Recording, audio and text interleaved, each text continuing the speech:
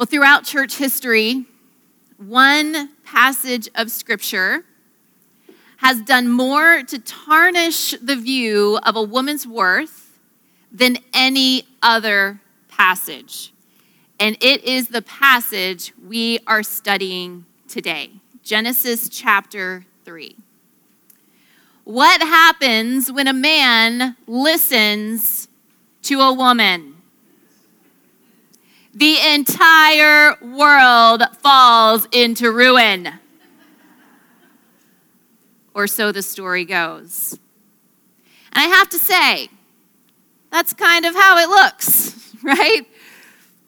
And last week, we were able to break away from the notion of women being created as menial subordinates who exist solely to do a man's bidding, to have babies and make casseroles. We learned a suitable helper means way more than that. But today, as we move into Genesis chapter 3, is there any real hope of resurrecting a clear view of a woman's worth in the eyes of God from the rubble of Eve's rebellion? Or is this whole study a vain attempt to read into the Bible what isn't actually there? Well, we are going to once again open our Bibles and figure that out together. Now, our main idea today highlights an aspect of gender equality that doesn't get a lot of airtime, but is absolutely fundamental to understanding what the entire Bible is about. Men and women are equally wrecked by sin, equally guilty before God, and equally dependent on his rescue from sin through the saving work of Jesus Christ. That is the main thrust of this passage. That is the main thrust of our lesson today. And here's how I've structured the lesson. It's a little bit different than I have in the past. We are going to spend the first part of a significant part of the lesson just walking through Genesis 3, verse by verse. I don't have a cute little outline for you for that. We're just going to read it, and I'm just going to point some things out to you as we go along. So you have lots of blank space on your listening guide to jot down notes as you see fit. Then we are going to confront some common assumptions about women that are often derived from this passage, and we're going to try to lend some clarity there. All right, so we're going to have these common assumptions, and then I'm going to present the truth of what we actually see in the text. So that's where we're headed. And again, no blanks to fill out in that second part. You are welcome. All right, just throwing it at you there. All right, well, let's go ahead and get started. Chapter 3, verse 1. It says, "Now the serpent was the most cunning of all the wild animals that the Lord God had made. And he said to the woman, 'Did God really say you can't eat from any tree in the garden?'" All right, there's a lot packed into that verse. We have a new character introduced into the story, and he arrives on scene very abruptly. It's like all of a sudden there's this serpent talking to Eve. And here's what we know from the actual words of the passage about this new character in our story. Number one, he is a serpent. Number two, he is cunning. Or maybe your Bible uses the word crafty, which we would never, ever see this in our English translations, but in the Hebrew, that word, translated cunning or crafty, sounds almost exactly like the word for naked used in the previous verse 225. Both the man and his wife were naked, yet felt no shame. All right, and the author would, for sure, want us to pick up on this. Let's see, I've lost my place here. Let me find it. All right, so we see in verse 25, the man and the wife are just completely exposed. And they don't even know they're completely exposed. They haven't given it a second thought because there's been no need to give it a second thought. So at this point, both the man and the woman are oblivious to evil. They are completely unaware that any danger might be lurking. And the serpent takes advantage of this in a big way. It's their nakedness, their innocence that gives opportunity for his craftiness. And so that's why we have this really close connection between naked and crafty. And again, we would do well to see that and recognize that. It's unfortunate sometimes with our English translation, you don't get to pick up on some of those things. All right, so number 3, we learned that the serpent is part of God's creation. Did you catch that? He is the most cunning of all the wild animals that the Lord God had made. And this, of course, begs the question, why would God create something in full knowledge that it would serve an evil purpose? And if you have like the next 10 to 20 hours, we can hash that out. But remember, in week 1, we talked about the importance of asking the right questions of a text. For example, if you approach Genesis 1 with questions about the dinosaurs and the age of the earth, you're going to end up really frustrated because those aren't the questions that passage is supposed to answer. Same thing here. Now, this text can inform our understanding of where evil came from, but the questions it wants to answer are, what did the snake do, and what's the result? Right? So it explains the origin of human sin and guilt, but it does not explain the origin of evil. It wants us to be concerned with what the snake says, not where the snake came from. And by the way, there are 2 things regarding the origin of evil that the Bible does make very, very clear, and they're not hard to understand.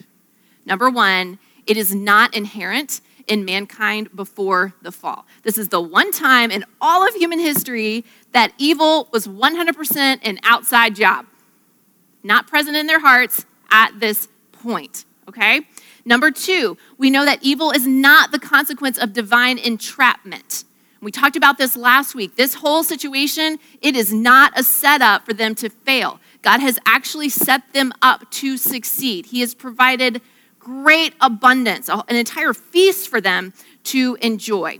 All right, so we need to make sure we have those 2 things in mind as we're maybe pondering the origin of evil.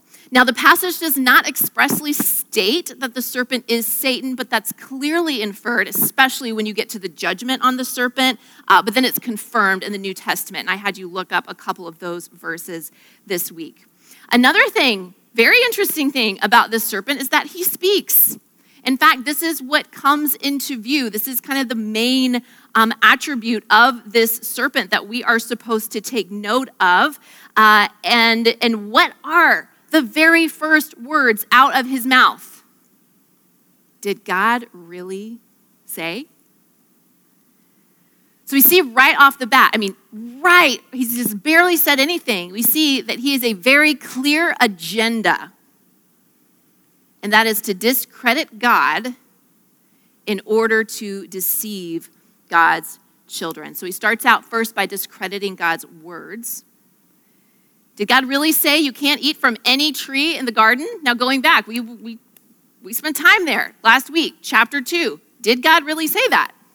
Well, let's look. Chapter 2, verse 16. Let's see. It says, "And the Lord God commanded the man, you are free to eat from any tree of the garden, but you must not eat from the tree of knowledge of good or evil, for on the day you eat from it, you will surely die." So what's on display in God's actual words is his love and his generosity. What the serpent wants Eve to hear is that God is harsh and that he is restrictive. You see the difference in the tone of God's actual words and the tone of Satan's quoting of God's words? Totally different. His next strategy is to discredit God's character. Take a look, verse 2. "So the woman said to the serpent, we may eat the fruit from the tree in the garden, but about the fruit of the tree in the middle of the garden, God said, you must not eat it or touch it, or you will die." "No, you will not die," the serpent said to the woman. "In fact, God knows that when you eat it, your eyes will be opened and you will be like God, knowing good and evil." All right, we'll stop there. So let's start with Eve's answer. right? So the serpent has said, did God really say?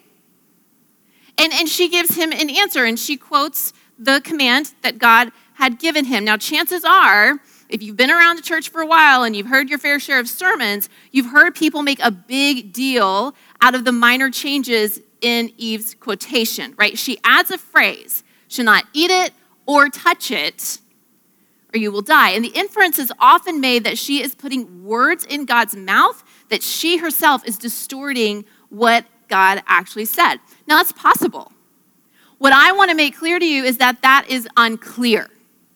We cannot state with certainty that Eve is putting God's words in God's mouth. How do we know this isn't what Adam told her that God said? Remember, she wasn't there when the original command was given, so she would have, I think we could safely assume, gotten it secondhand from Adam. Maybe he added that. Like, let's not even touch it, okay? Right? And maybe she did add the prohibition, but she did so as a reflection of her desire to stay away, far away as possible. It should also be noted that quotation standards were different in the ancient world. So it was important to reflect the original intent, but saying things word for word wasn't as big a deal as it was for us. That's why sometimes when the New Testament authors are quoting the Old Testament, you're like, dude, you did not get that right. They're not working with our same standards of quotation practices, right? It was just a different mindset in the ancient world. So that could also be coming into play. All that considered, we probably shouldn't read too much into the word changing. And if we want to mention it and we want to kind of infer from it, just hold that loosely, right? So it's possible, but we don't know for sure. All right, so that's how I would handle that. Now, in verse 4, very significant, because the serpent full on calls God a liar, claims that God is holding her back from her destiny to know as God knows. And of course, the implication is that God is selfish and deceptive. And this right here is one of the main reasons why I am so passionate about helping women understand the character of God. Because there is no greater defense against sin than understanding that God is truly good. And listen, mamas in the room, you want to guard your kids against sin? Man, they can memorize the 10 Commandments, and they can know all the rules, and they can know all the laws, and you can just go on and on and on about thou shalt not and thou shalt this. But let me tell you something. You want to guard them against sin, you put before them the beauty and the goodness and the love and the grace and the gloriousness of God. Because you fight sinful desire with that desire.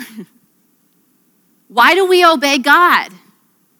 Because he's so good. And that command that at the moment seems restrictive and it is a reflection of his goodness. A God who is good cannot give a command that is bad. That's simple. A child can understand that. And that is what we need to be proclaiming. That is what we need to be putting before them and ourselves. We've got to be convinced that God is good. Or let me tell you, move it in our culture and what's going on right now. Every single word of this book is dynamite.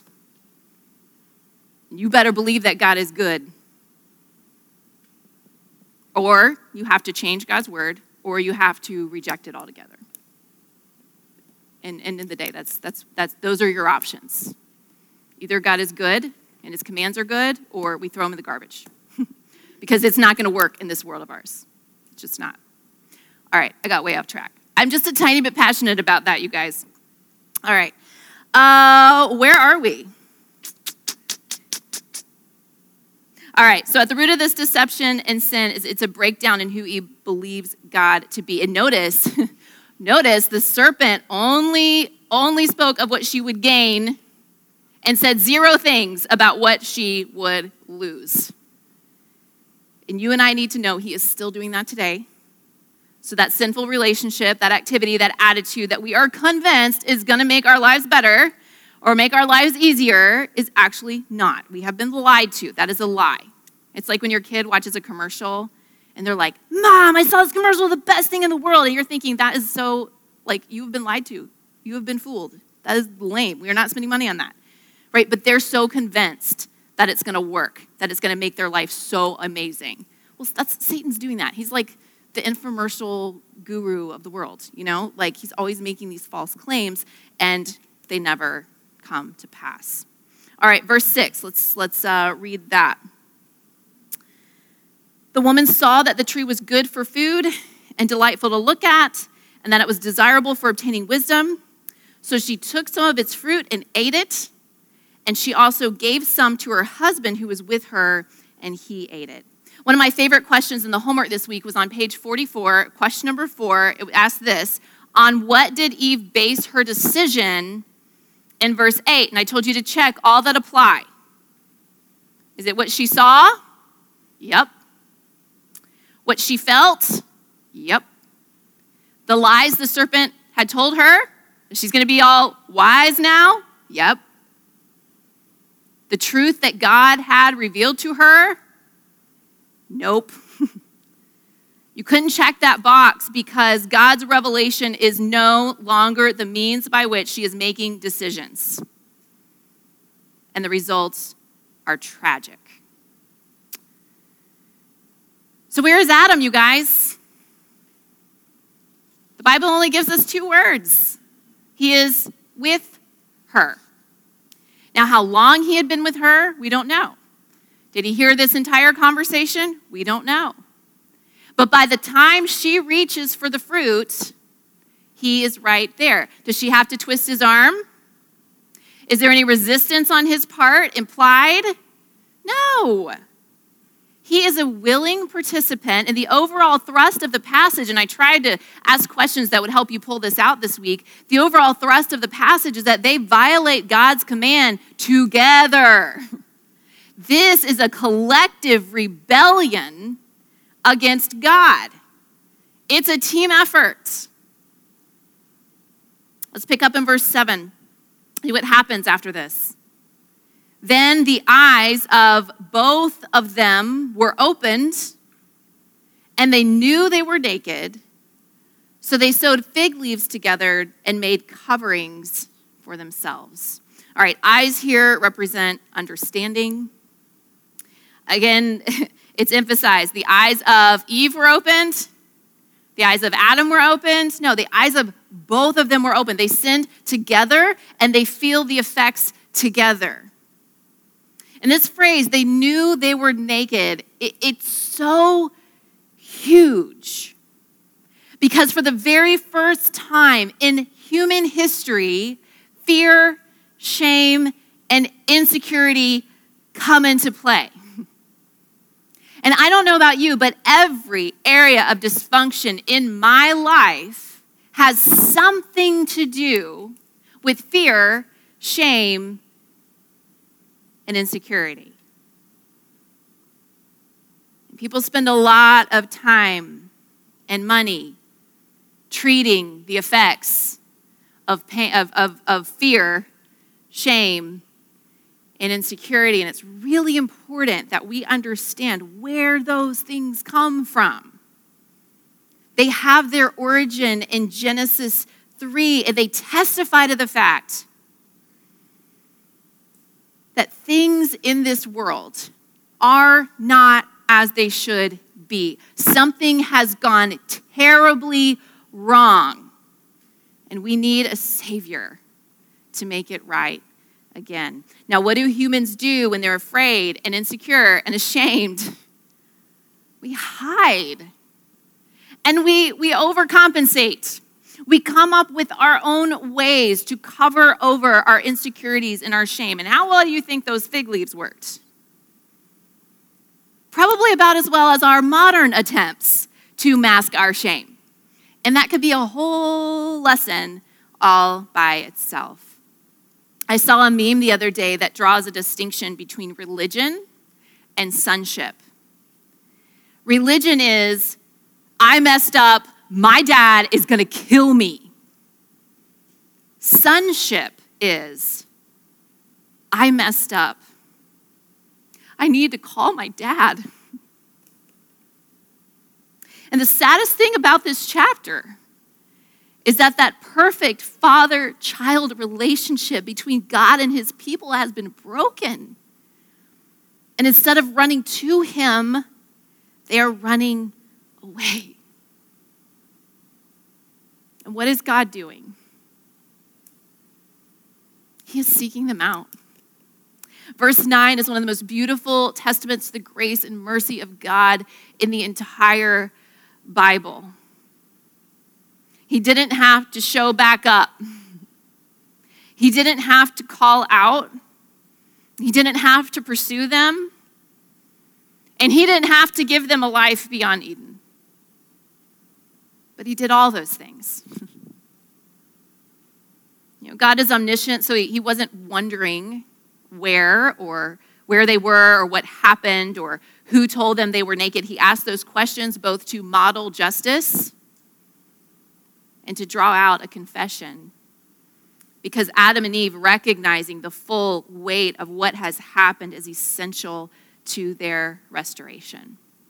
Let's take a look at Adam's answer to this question that God has asked. We see this in verse, did I totally miss reading a part? Okay, let's look at verse 8.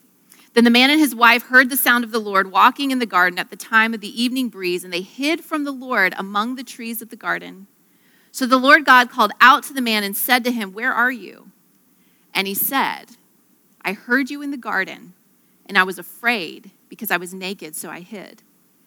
And then he asked, "Who told you that you were naked? Did you eat from the tree that I commanded you not to eat from?" And the man replied, "The woman you gave me to be with me, she gave me some of the fruit from the tree, and I ate." So the Lord God asked the woman, "What is this you have done?"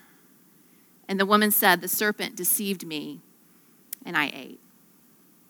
Now, the difference between the man's first recorded words about his wife in chapter 2 and the second recorded words about his wife in chapter 3 is startling. So in chapter 2, he declares that she is a gift.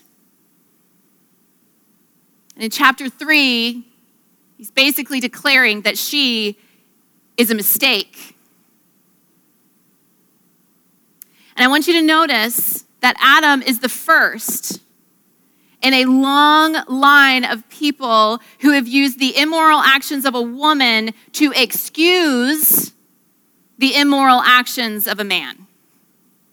And these days it comes out in phrases like, "Well, she was asking for it." Or, "What did she expect dressed like that?" Or the date rapist who said, "She was all over me. How could I possibly be expected to stop?" Did Eve give him the fruit? Yes. Did God give him Eve?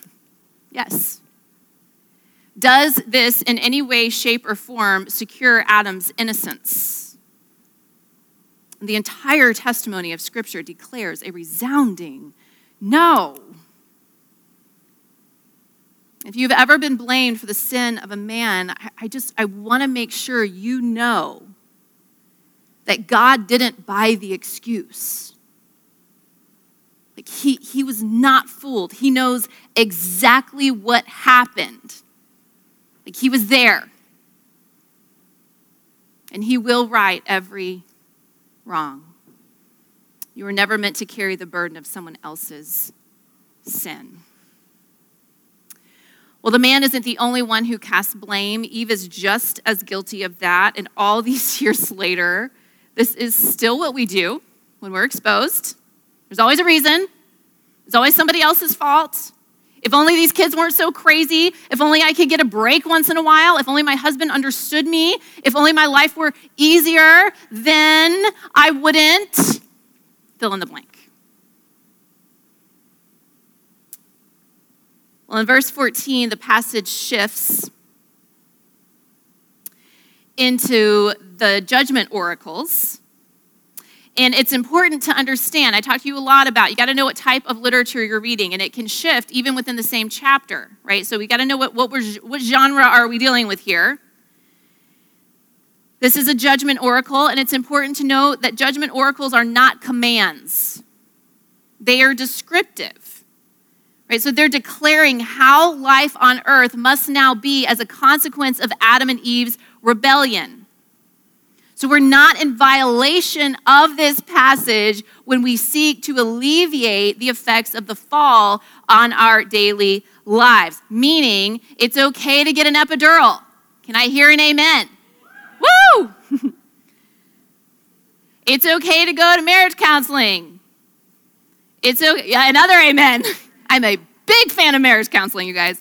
It's okay to use modern farming equipment to deal with those thorns and thistles, right? Like, it's okay. It's okay to alleviate the effects of the fall on our daily lives. And I mention this because it's relevant to our conversation. There are some strict complementarians who will take the last part of verse 16, where it says, and he will rule over you, speaking of the husband, over the wife. They take this as a directive for male authority. Now, there are verses calling men to leave their wives. This ain't one of them, because judgment oracles don't direct. They describe, okay? So let's see, what does he say to the serpent? He starts out with the serpent. He says, so the Lord God said to the serpent, verse 14, because you have done this, you are cursed more than any livestock and more than any wild animal. You will move on your belly and eat dust all the days of your life. And I will put hostility between you and the woman, and between your offspring and her offspring. He will strike your head, and you will strike his heel. All right, so the first thing I want to say is, don't take this to mean that snakes used to have legs. I think some people, when I was a kid, that's why I always thought they used to walk around, and now they have to, slither on the ground. What this means is that as a consequence of the deception, the serpent will now be a symbol of humiliation and defeat, because that is what he has coming.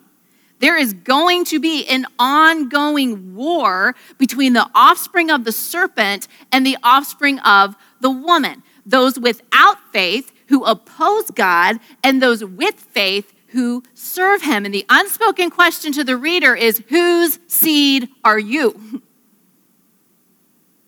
There's a lot more I want to say about verse 15. We are going to circle back to it at the end. All right, verse 16.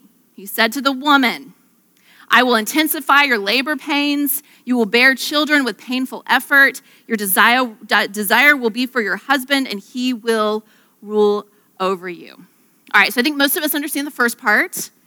Childbearing, mothering, it's a primary way that a woman carries out the creation mandate, and so it makes sense that this would be central to the judgment on the woman. The second part is not quite as clear, mainly because the word desire is used only 2 other times in the Old Testament and in 2 very different ways.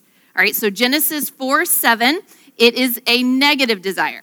So God is speaking to Cain. He says, sin is crouching at your door. Its desire is for you. So that refers to a mastery, a desire to dominate.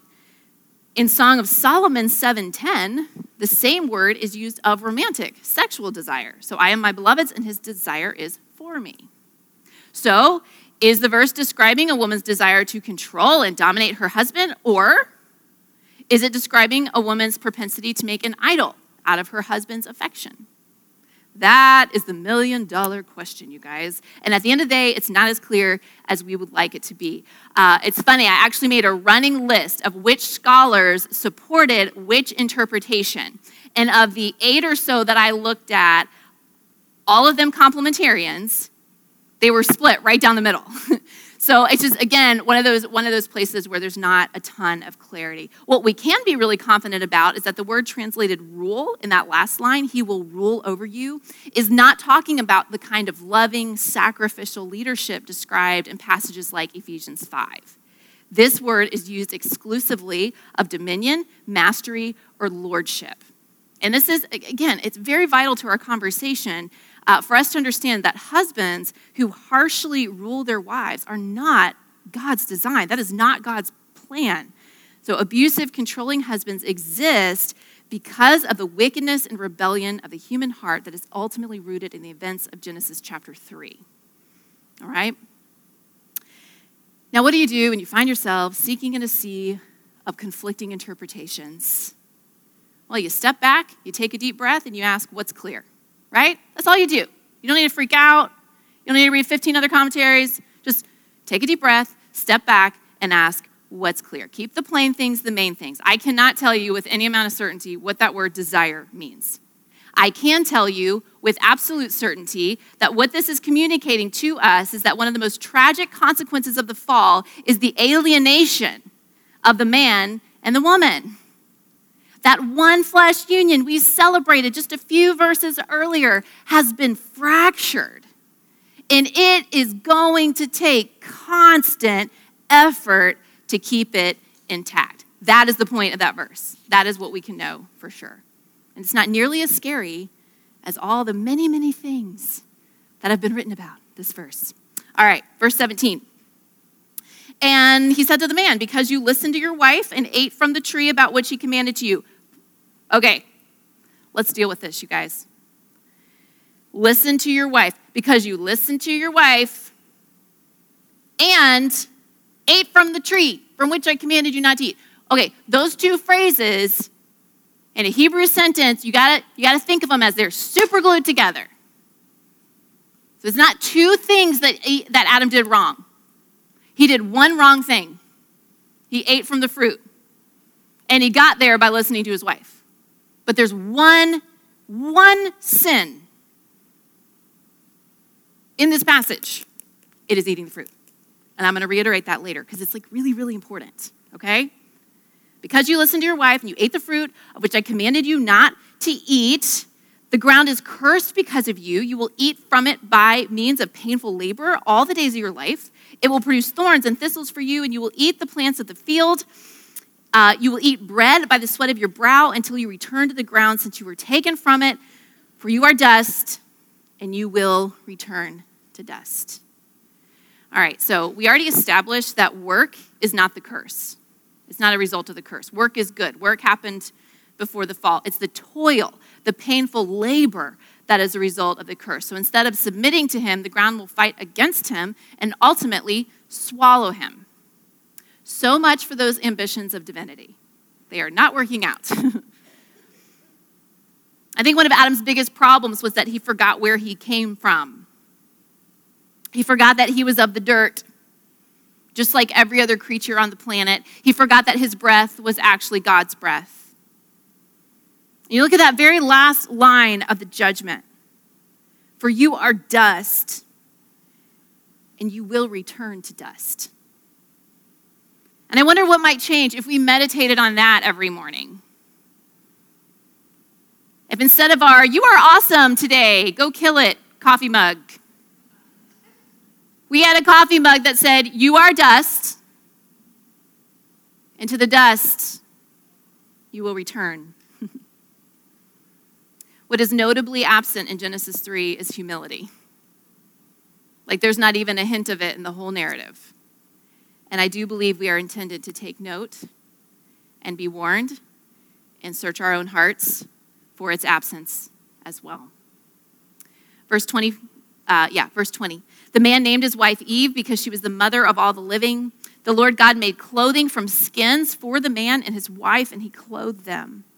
And the Lord God said, since the man has become like one of us, knowing good and evil, he must not reach out, take from the tree of life, and live forever. So the Lord God sent him away from the Garden of Eden to work the ground from which he was taken. He drove the man out and stationed the cherubim and the flaming, whirling sword. Anybody else think of lightsabers when they read that? Yep. It was God's idea before Star Wars was ever a thing. All right, so flaming, whirling sword east of the Garden of Eden to guard the way to the tree of life. All right, so what we have here is what we could call a severe mercy. So access to the tree of life would mean living forever in a body in a world corrupted by sin. So God exiles them to life outside the garden. And that word drove is very strong. So they are driven out. They are pushed out. Okay, there's more I want to say about that. I'm running out of time. So we are going to move on to part 2. All right, that's a general overview. I feel like you guys can have a good enough grasp of it from what I have said so far. All right, so let's look at these common claims and corresponding truths. All right, so number 1, the claim. from Genesis 2, it's not always made, but it's often made, women are inherently more gullible and less capable of handling the word of God than men. The truth is, from a whole Bible perspective, the intelligence, wisdom, and teaching roles of women are affirmed again and again. The Bible does not tell us why the serpent targeted the woman, and any conclusions are mere speculations. What is clear is that never, not even once, is it slightest bit implied that women are more gullible or less capable of communicating God's truth than men are. Some of the most beautiful words of Scripture are attributed to women. We've got Miriam's description of praise in Exodus 15:21. You have Hannah's song recorded in 1 Samuel 2. Deborah's song recorded in Judges chapter 5. It's worth noting that all throughout the book of Proverbs, wisdom is personified as a woman. If we were inherently more gullible and prone to error, that metaphor would not make any sense. You fast forward to the New Testament, we see multiple references to women communicating God's word. Timothy was taught the scriptures from a young age by his mother and his grandmother. Priscilla, the wife of Aquila, helps instruct Apollos in Acts 18. In Titus 2, there is a direct command for older women to teach younger women God's truth.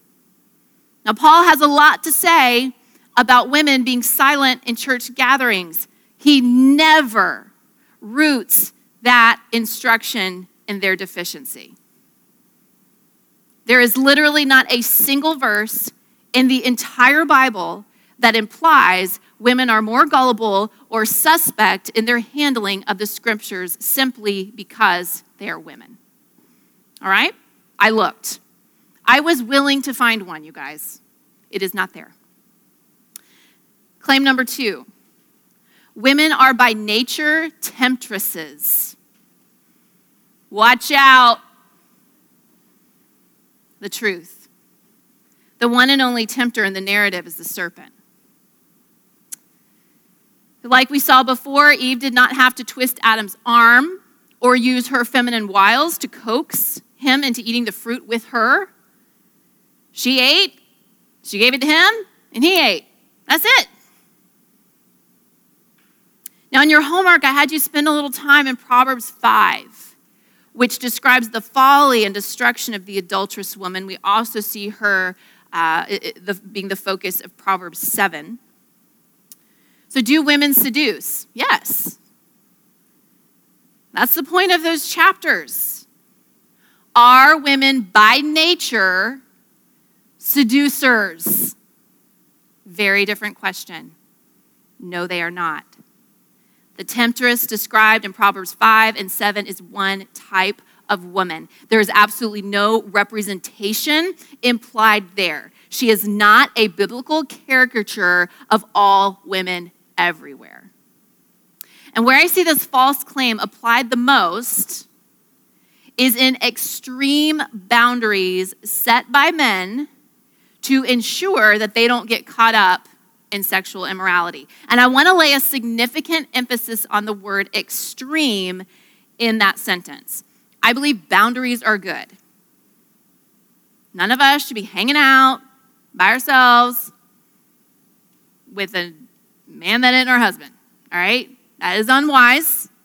It is also unwise to be texting somebody else's husband, right? We don't need to be doing that. We don't need to have email streams back and forth. There are certain boundaries that are really good and really healthy because we've all heard the stories, tragic stories, of people who have fallen into that, all right? So boundaries, awesome. Extreme boundaries, not awesome. All right, let me give you an example. I was listening to a podcast the other day, and there was a woman sharing her experience working as an assistant for a successful male conference speaker. And when they traveled, all sorts of gear and products had to travel with them. Because he was so determined to avoid even a hint of sexual immorality, he would not even take the same flight as her. She had to book a totally different, they left from the same city, they needed to arrive at the same time, but he mandated that she take a different flight. And guess who was left to lug all of the many, many bags to the conference center all by herself? The woman. That's what I mean by extreme. Ain't nothing gonna happen in an airplane full of people, right?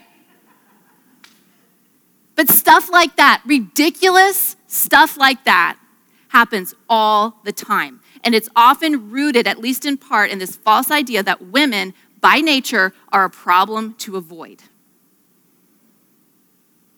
Whatever boundaries we establish ought to bless, protect, and communicate value to both parties. Number 3, the claim.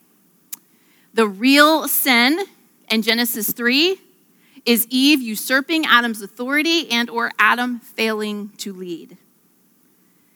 The truth. The one commandment in view in the entire narrative is the prohibition against eating from the tree of knowledge of good and evil, and they break this commandment together. Now, we established last week that there is an ordering of the husband and wife evident from the very beginning, Genesis 2, before the fall. Right? We see hints that he is the primary responsibility of leadership, and she comes alongside to partner with him as his strong and necessary ally, his helper. This ordering, if you fast forward to the New Testament, clearly affirmed there. But to read that ordering into Genesis 3 and then conclude that the fundamental issue here is the reversal of hierarchy is to place something in the text that simply is not there. The focus is the fruit. They ate the fruit. That's why they fell. That's why they were judged. Their sin radically affected gender dynamics, but there is no clear textual warrant for concluding that their sin was caused by gender dynamics. I think it's accurate to say that if Adam had led his wife as he should have, this may not have happened. It's not accurate to say that's the message of Genesis 3. You see what I'm saying there? If Adam had led and he had done his job, this probably wouldn't have gone down the way it did. But that is not the point. All right? The one law they broke was the law concerning the fruit. And that's all we can say about the law breaking here. All right? To take it any further is to read things into the passage that aren't there. Number 4, because of the fall, women are power hungry and controlling. The truth, because of the fall, humans are power hungry and controlling. All right, so we're headed back into verse 16 where it says, your desire will be for your husband. So interesting to me that this verse is often wielded as proof that women are by nature, contrary to their husbands, hungry for power and control, when the one word in this passage that is clear is the word rule. And that's applied to the man. Like he is for sure contrary to his wife. Or prone to that, I should say. No one worth their salt is debating that. So again, when we take a step back, we take a deep breath, we ask, what is clear? What's clear is that what this verse is getting at is that husbands and wives living under the curse of sin are both highly vulnerable to pursuing power over peace. I don't know about you, but I see this lived out in my marriage all the time.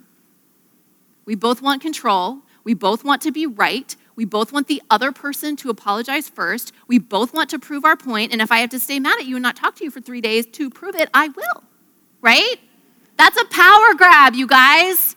It's a power thing. And there is mutuality in the human thirst for power. And I think we need to be careful about placing a larger burden of that on women because the Bible doesn't seem to do that. Again, can you make that case? Yeah. Is it clear? No. It's just not. We're both like really bad at deferring to the other. We both want the power. We both want the control. And that's why marriage is so stinking hard, right? And it's rooted in the events of Genesis 3. Number 5, the claim. The story of Eve is set in Scripture as a cautionary tale, solely as a cautionary tale. This is only here for all of us to learn what not to ever do. The truth is that the story of Eve is set in Scripture as a gospel prologue. I blessed you this week in the homework with some really affirming quotes from the early church fathers. I hope you enjoyed those. Good stuff. Tertullian poses the question, do you not know that you are each an Eve? He did not mean this as a compliment. But I want to propose to you that he should have. Because Genesis 3:19 is not the end of her story. And to appreciate the significance of this, we need to go back to verse 15 of chapter 3. All right, let's read it again. He's talking to the serpent. He's saying, I will put hostility between you and the woman, and between your offspring and her offspring. He will strike your head, and you will strike his heel. Now, this verse is often called the Proto-Evangelium, which is Latin for first gospel. So tucked away in this horrible judgment oracle, we have a promise. We have a glimmer of real hope that someday someone would be born who would defeat the serpent forever and always. And of course, we know who that is, don't we? We know it's Jesus. And what I want you to see is that far from demeaning the woman, the resounding message of the Bible moving forward is watch the woman. Watch the woman. Because from her seed, the serpent crusher will come. I want to fast forward a little bit to 3:20, all right? I kind of brushed over this. I want to go back to it. It says, the man named his wife Eve because she was mother of all the living. Now, if I were doling out names that day, I would probably be more likely to pick one that meant mother of death or destroyer of all that is good and lovely in the world, right? Why such a gloriously hope-saturated name? I think it's because Adam and Eve believed the promise of Genesis 3:15. They believed the serpent crusher would come, and they believed that Eve would play a big role in that. And she does. She does. Now, her mothering career does not start out well at all. Abel is a righteous son, and perhaps Eve thought that he was the promised one. Here he is, already. But then he gets killed by his brother Cain, who by his actions reveals himself to be the seed of the serpent. So already, this early, the conflict prophesied in 3:15, it's heating up. It is on. But I want you to look with me at Genesis chapter 4, verse 25, because something just really profound happens after the death of death of Abel. Cain leaves. Chapter 4, verse 25. It says, Adam was intimate with his wife again, and she gave birth to a son, and she named him Seth, for she said, God has given me another child in place of Abel, since Cain killed him. And a son was born to Seth also, and he named him Enosh. And at that time, people began to call on the name of the Lord. I believe in this name, God has given me another child. I think what she's saying is that God has given me another potential serpent crusher. I thought it might have been Abel. Cain snuffed out his life, but God has given me another.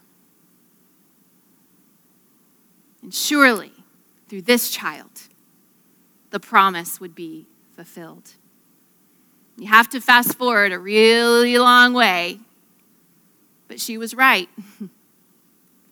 The serpent crusher, Jesus Christ, came from the line of Seth. Luke 3:38. There's so much sadness in Eve's story. But right in the middle of all the sadness is this solid anchor of hope. God pursues them. He slays an innocent animal to clothe them. He prevents them from living forever under the curse of sin. And then, a few thousand years later, he became the curse of sin, both for them and for us. Eve's story is not merely a cautionary tale. It is a rich gospel prologue.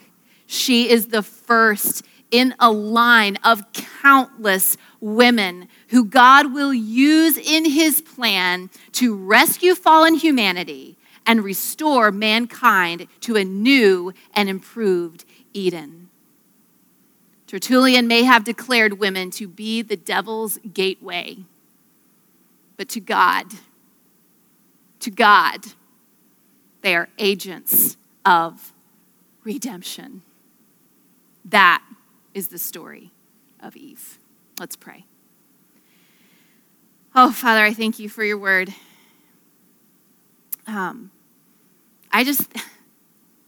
keep going back to that meme. Can't get it out of my mind. I messed up. I need to call my dad. God, I pray that in ever deepening understanding of your grace and your love for us would lead to that kind of response when we fail. And God, we certainly, in our pursuit of wanting to see the worth of women in this passage, oh, how awful it would be if we diminished Eve's failure. She failed so bad. And the very fact that that was not the end of her story, it preaches a better word to us than anything this world would have to offer. And so, God, I just thank you for how this points us to Jesus. I thank you for how it reveals your love and your grace and your redemption and the hope that we have in the gospel. And I thank you that it does indeed reveal your heart for women, our value and our worth.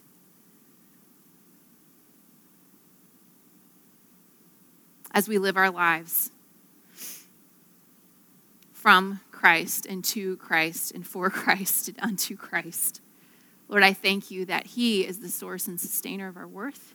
And I thank you that in him we are made whole and complete and useful and empowered to do this great work that you have called us to. And I pray that that would be the work that we would go about this week. And we love you. We thank you for what we're going to continue to learn. This next week of study is heavy and hard. But I thank you that every heavy, hard thing in your word is always set in the context of gospel hope. That's amazing. And I thank you for that. In your precious name we pray. Amen.